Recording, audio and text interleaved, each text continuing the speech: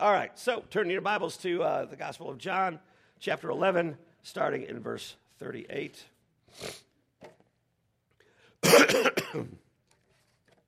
John 11, verse 38. Picking up the story of Jesus raising Lazarus. And next week we'll have a Christmas message, and we'll pick this back up again after the first of the year. John 11, verse 38, and this is God's word. Then Jesus, deeply moved again, came to the tomb. It was a cave, and a stone lay against it. Jesus said, "Take away the stone." Martha, the sister of the dead man, said to him, "Lord, by this time there will be an odor, for he has been dead 4 days." Jesus said to her, "Did I not tell you that if you believed, you would see the glory of God?" So they took away the stone. And Jesus lifted up his eyes and said, "Father, I thank you that you have heard me. I knew that you always hear me, but I said this on account of the people standing around, that they may believe that you sent me." When he had said these things, he cried out with a loud voice, "Lazarus, come out." The man who had died came out, his hands and feet bound with linen strips, and his face wrapped with a cloth. Jesus said to them, "Unbind him and let him go." And let's pray one more time. Father, may the truth be spoken and received here today. In Jesus' name, amen.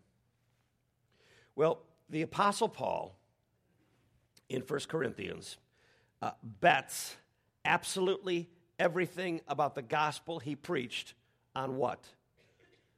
The resurrection. He bets all of it on the resurrection. He says, don't turn, I'm in it already. In 1 Corinthians 15, he says, "I deliver to you as of first importance what I also received, that Christ died for our sins in accordance with the Scriptures, that he was buried, that he was raised on the third day in accordance with the Scriptures, and that he appeared to Cephas, then to the 12, that's Peter, then to the 12, then he appeared to more than 500 brothers at one time, most of whom are still alive at the time of Paul's writing this. Go check it out with them. Most of these 500 are still alive, though some have fallen asleep. Then he appeared to James, then to all the apostles. Last of all, he appeared to me." He goes on to say, "If there is no resurrection of the dead, then not even Christ has been raised. And if Christ has not been raised, then our preaching is in vain, and your faith is in vain." In short, if Jesus is dead, ladies and gentlemen, who cares? If Jesus is still in the grave, if he's defeated and he's dead, then let's just go to lunch. But if he's living and he's reigning and he's holding session at the right hand of the Father, that changes everything. It changes everything about your future. It changes everything about the reality of the gospel. Paul bets absolutely everything on the resurrection. You think about that. Everything Paul ever preached, everything he was ever on trial for, the times that he got stoned again and again and again, and what he was ultimately killed for, he bets everything on the underpinning of Jesus' own resurrection of the dead. Now, Jesus here does the same thing. He bets everything. So far, in our passage here, in our story, a number of components are in place. Lazarus is confirmed to be dead. Also, the family is several days into their grief. Also, there are witnesses all over the place, both friendly and hostile, grieving and onlookers. There are people all over the place observing what is going to happen here. Also, Jesus is on the scene, and he is ready to command. In verse 43, it says, with a loud voice. So all these components are in place. And, it's interesting. The Gospel of John has also been called the Book of Signs. Have you ever heard that before, the Book of Signs? It's because John, in his Gospel, he uses the word signs instead of miracles. And there are 7 signs. And from this sign, from this last miracle, this last one, the 7th one, Jesus raising Lazarus from the dead, everything changes. Everything changes in John's gospel, in the narrative. The Passover's coming up, you'll see. Jesus is anointed at Bethany just before his triumphal entry and his last entry, actually, into Jerusalem. The stage is set, and by chapter 13, I mean, we're not far away. By chapter 13, it's the upper room discourse where he's committed himself to the disciples, and he is he'll be hours away from his arrest, from his trial, from his crucifixion, and from his own burial. The stage is set, and of all the signs that he performs, they have something in common. They demonstrate what? Jesus' deity, which is a huge focus by the gospel writer John. Jesus stakes all of that stuff, his perfectly lived life. He stakes his earthly ministry carried out. He stakes his claims of being an emissary for the Father, carrying out the Father's words and will and works. He stakes all of that on the single miracle of raising Lazarus from the dead. If he doesn't do that, if he can't do that, if he says, Lazarus, come out, and Lazarus doesn't come out, boom, it's all over. It's also interesting and poignant that the life given to Lazarus here actually results in Jesus' own death. I mean, he gives Lazarus life, and it's the thing that is the final straw that kind of spins the whole thing forward unto the cross. All right, so that whole big introduction said, here's our main idea. Jesus can give life to all who trust him. That is the message of his ministry. You know, people go, wasn't Jesus all about blah, blah, blah, blah, blah? Wasn't the message of Jesus really blah, blah, blah, blah, blah, blah? You can say, no, actually, the message of Jesus was that he can give life to the dead. That's the message of Jesus, that he can make the spiritually dead alive and have fellowship with the living God. All right, let's go to our first point, the dead man. I get that right from the passage, the dead man, in verse 39. Well, look at verse 38. Let's look at it together. It says that then Jesus, deeply moved again, came to the tomb. Now, deeply moved again, if you have a King James Version, it says something like groaning in himself, right? He was groaning in himself. And, that idea of being deeply moved here, groaning in himself, is very much like that of a snorting horse. When a horse is upset, right? Or a bull, that kind of a thing. A snorting, a deeply upset. In Matthew 9, when Jesus heals two blind men, he sternly warns them not to tell who he is because his time isn't yet come. He sternly warns them. When he sternly warns them, hey, don't tell. Now listen, I've healed you. Don't tell anybody it's me. He sternly warns them. That's that same idea. That stirred upness. Also in Mark 14, that word, or that word is used of dealing with a scolding or a grumbling against. They grumble against something. All right, so basically the idea is this. Jesus is deeply riled in the core of his person. He is deeply moved unto sadness, yes, but he is feeling the great indignity and travesty of sin and its effects. He is experiencing it in real time. And I know I've told you this in years past, maybe a few years ago, but maybe 2 weeks ago, who knows, I don't know. But I went to a funeral several years ago, I don't know, 10, 12, 15 years ago, and some people had visited our church, so let's pretend it's these folks. And somebody's granny died,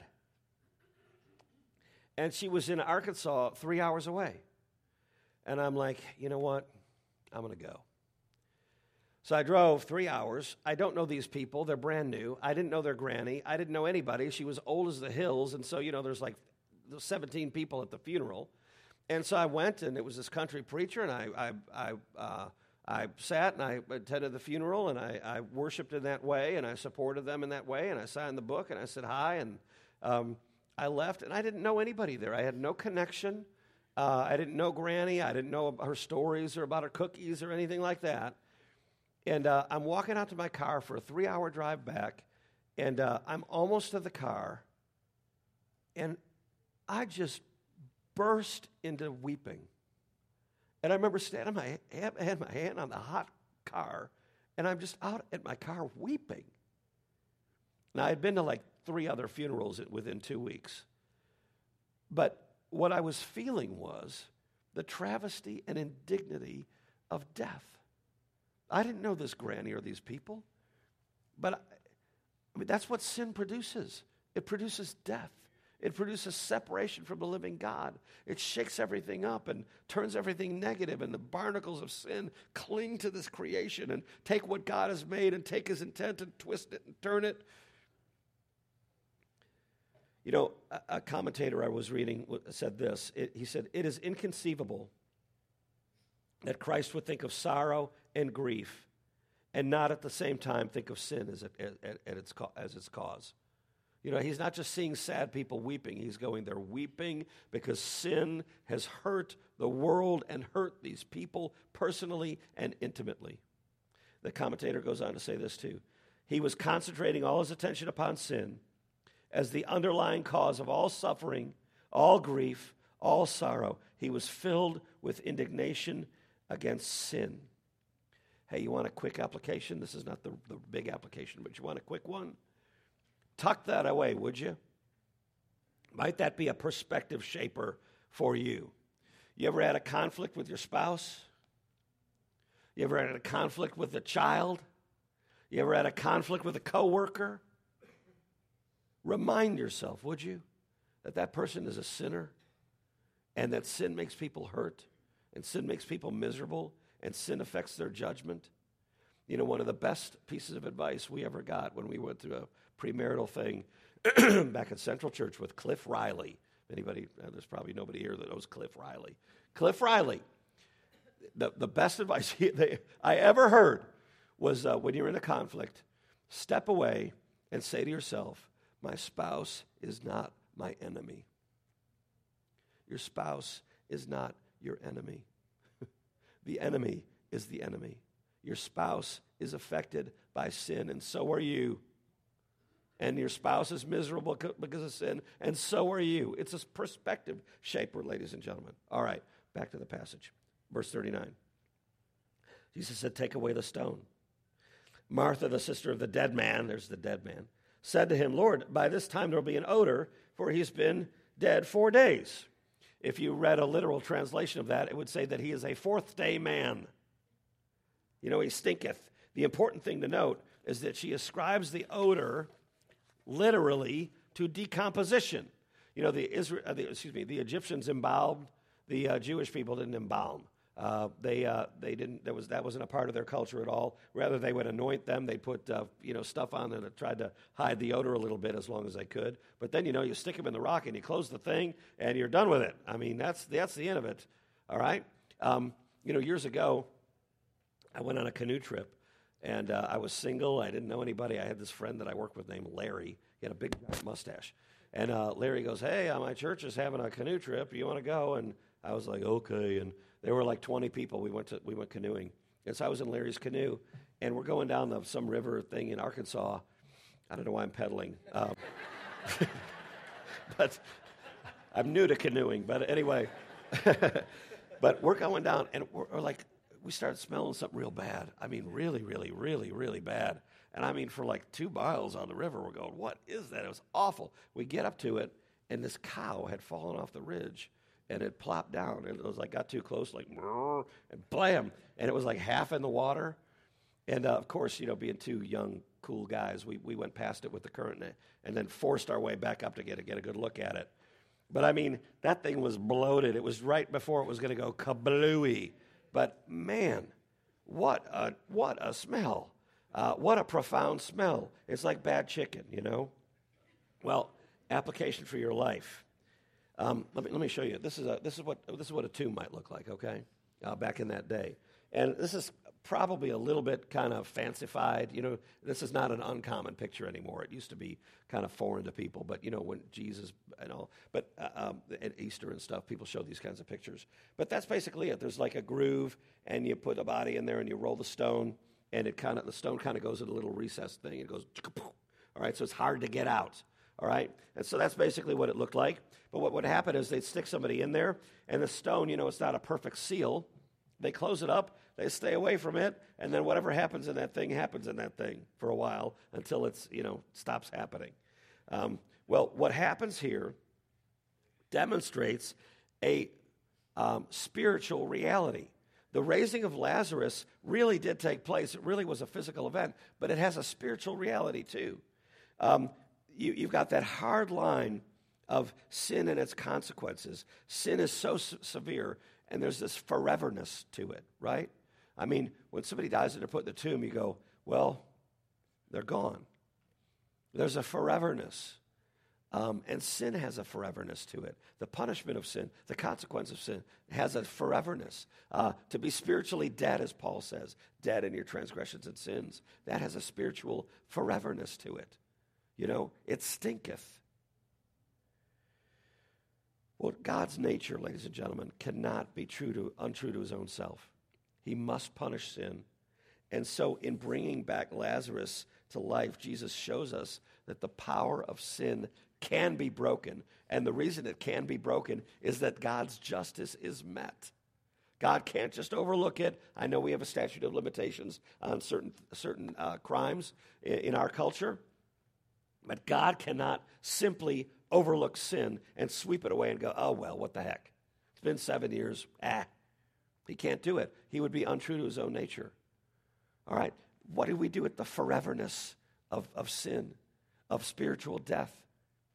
The only one who can do it is the giver of life. It is the Lord Jesus. In verses 14 and 15, Jesus says this. He says, Lazarus has died. For your sake, I'm glad he was not there so that you may believe. That is to ring in our hearts, ladies and gentlemen. Lazarus has died, but believe that God can fix it. How can God fix it? He brings the giver of life, the author of life. He brings the righteousness of God. He takes upon himself a human nature. He dies in the sinner's place.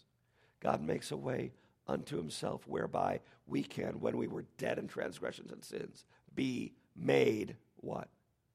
Alive because of what Christ did. All right, next point, the glory of God. At this point, Jesus takes the opportunity to summarize what he had set before Martha's heart previously. In verse 4, look at it in chapter 11, verse 4.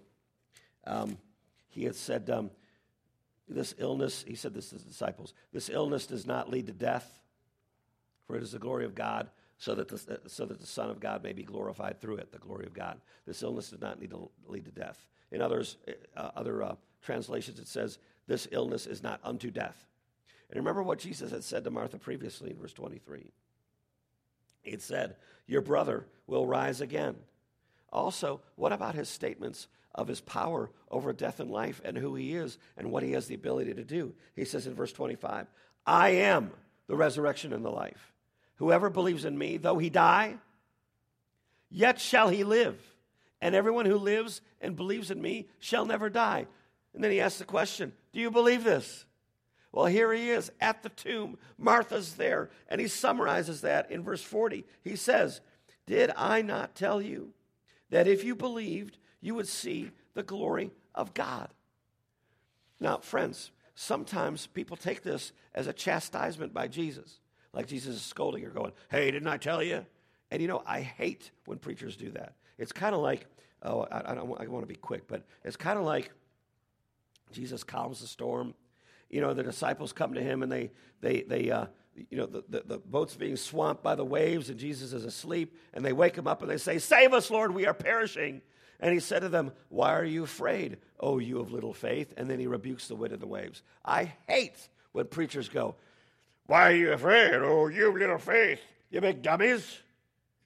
Is that really what Jesus is doing at the tomb of Lazarus? Scolding her? I don't think so. Is that what he's doing with the disciples? And by the way, it's really cool too because waves are crashing in on the boat and everything, and he hasn't rebuked the wind and the waves yet. So it's loud and there's crashing, and Jesus is wet, and they're all wet, and so it's not like he's going, "Why are you afraid, oh you of little faith?" He's not doing that. It's crashing and booming. He's going, "Why are you afraid, oh you of little faith?" It's kind of like, "Watch this."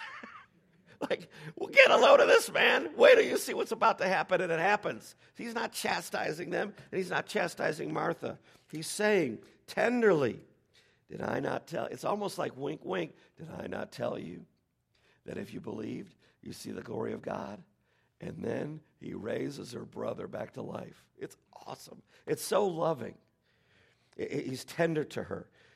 I think he's been taking her hand the entire way, and he gives her this invitation, which is simply to believe. Now, let's be careful to note what he's not saying. He's not saying the miracle is somehow dependent upon her belief. He's not saying that. He's going to eat. He's going to bring the guy to life anyway, but he's taking her by the hand. By the way, let me just flip real fast. You know, at the very, very beginning of this gospel, it says, in the beginning was the Word. The Word was with God. The Word was God. He was in the beginning with God. All things were made through him. This is Jesus.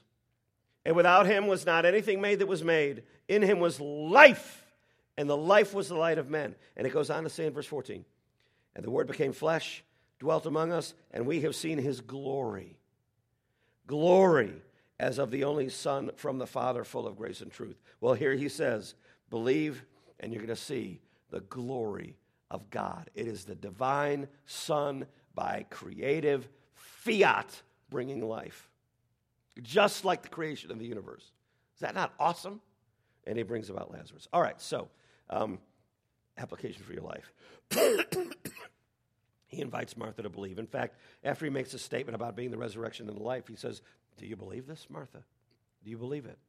Well, that's your question. Do you believe it? It's kind of like this. You remember being a little kid? Or let's say you're the parent. Let's say you're the dad. And you're in the pool. And your little child's on the edge of the pool. And your little child's afraid to jump in. And you go, it's okay. I got you.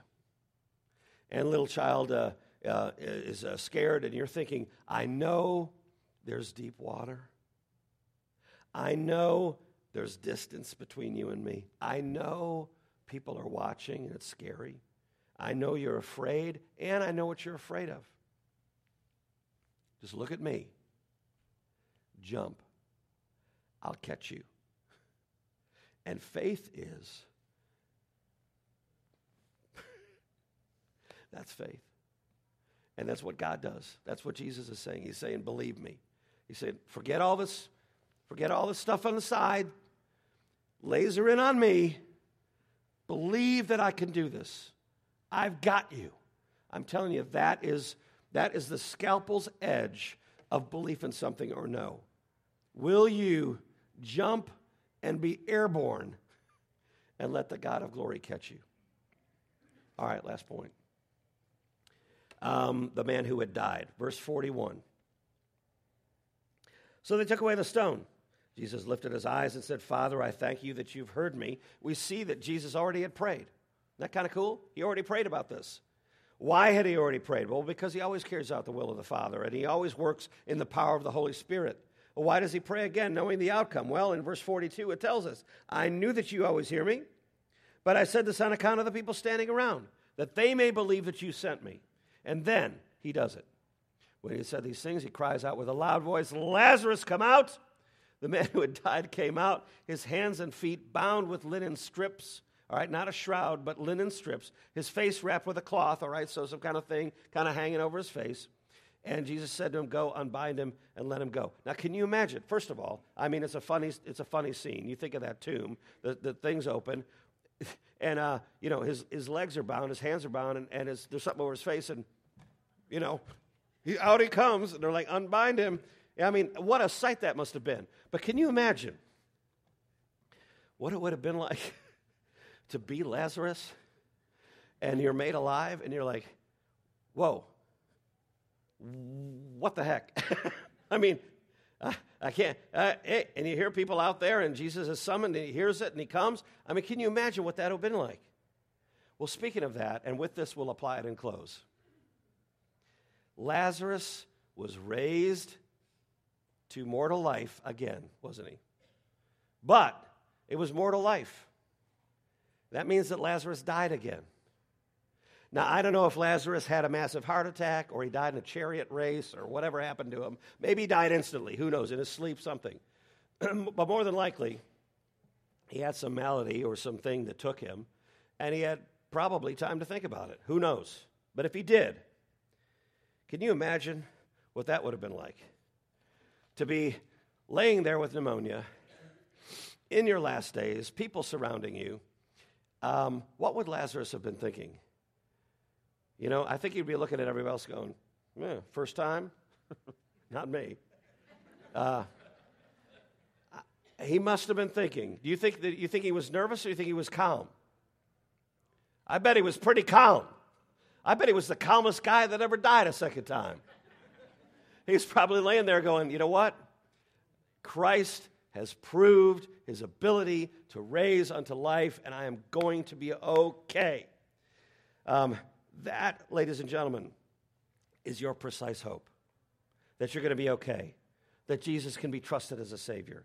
That he's alive, and you'll be alive again too.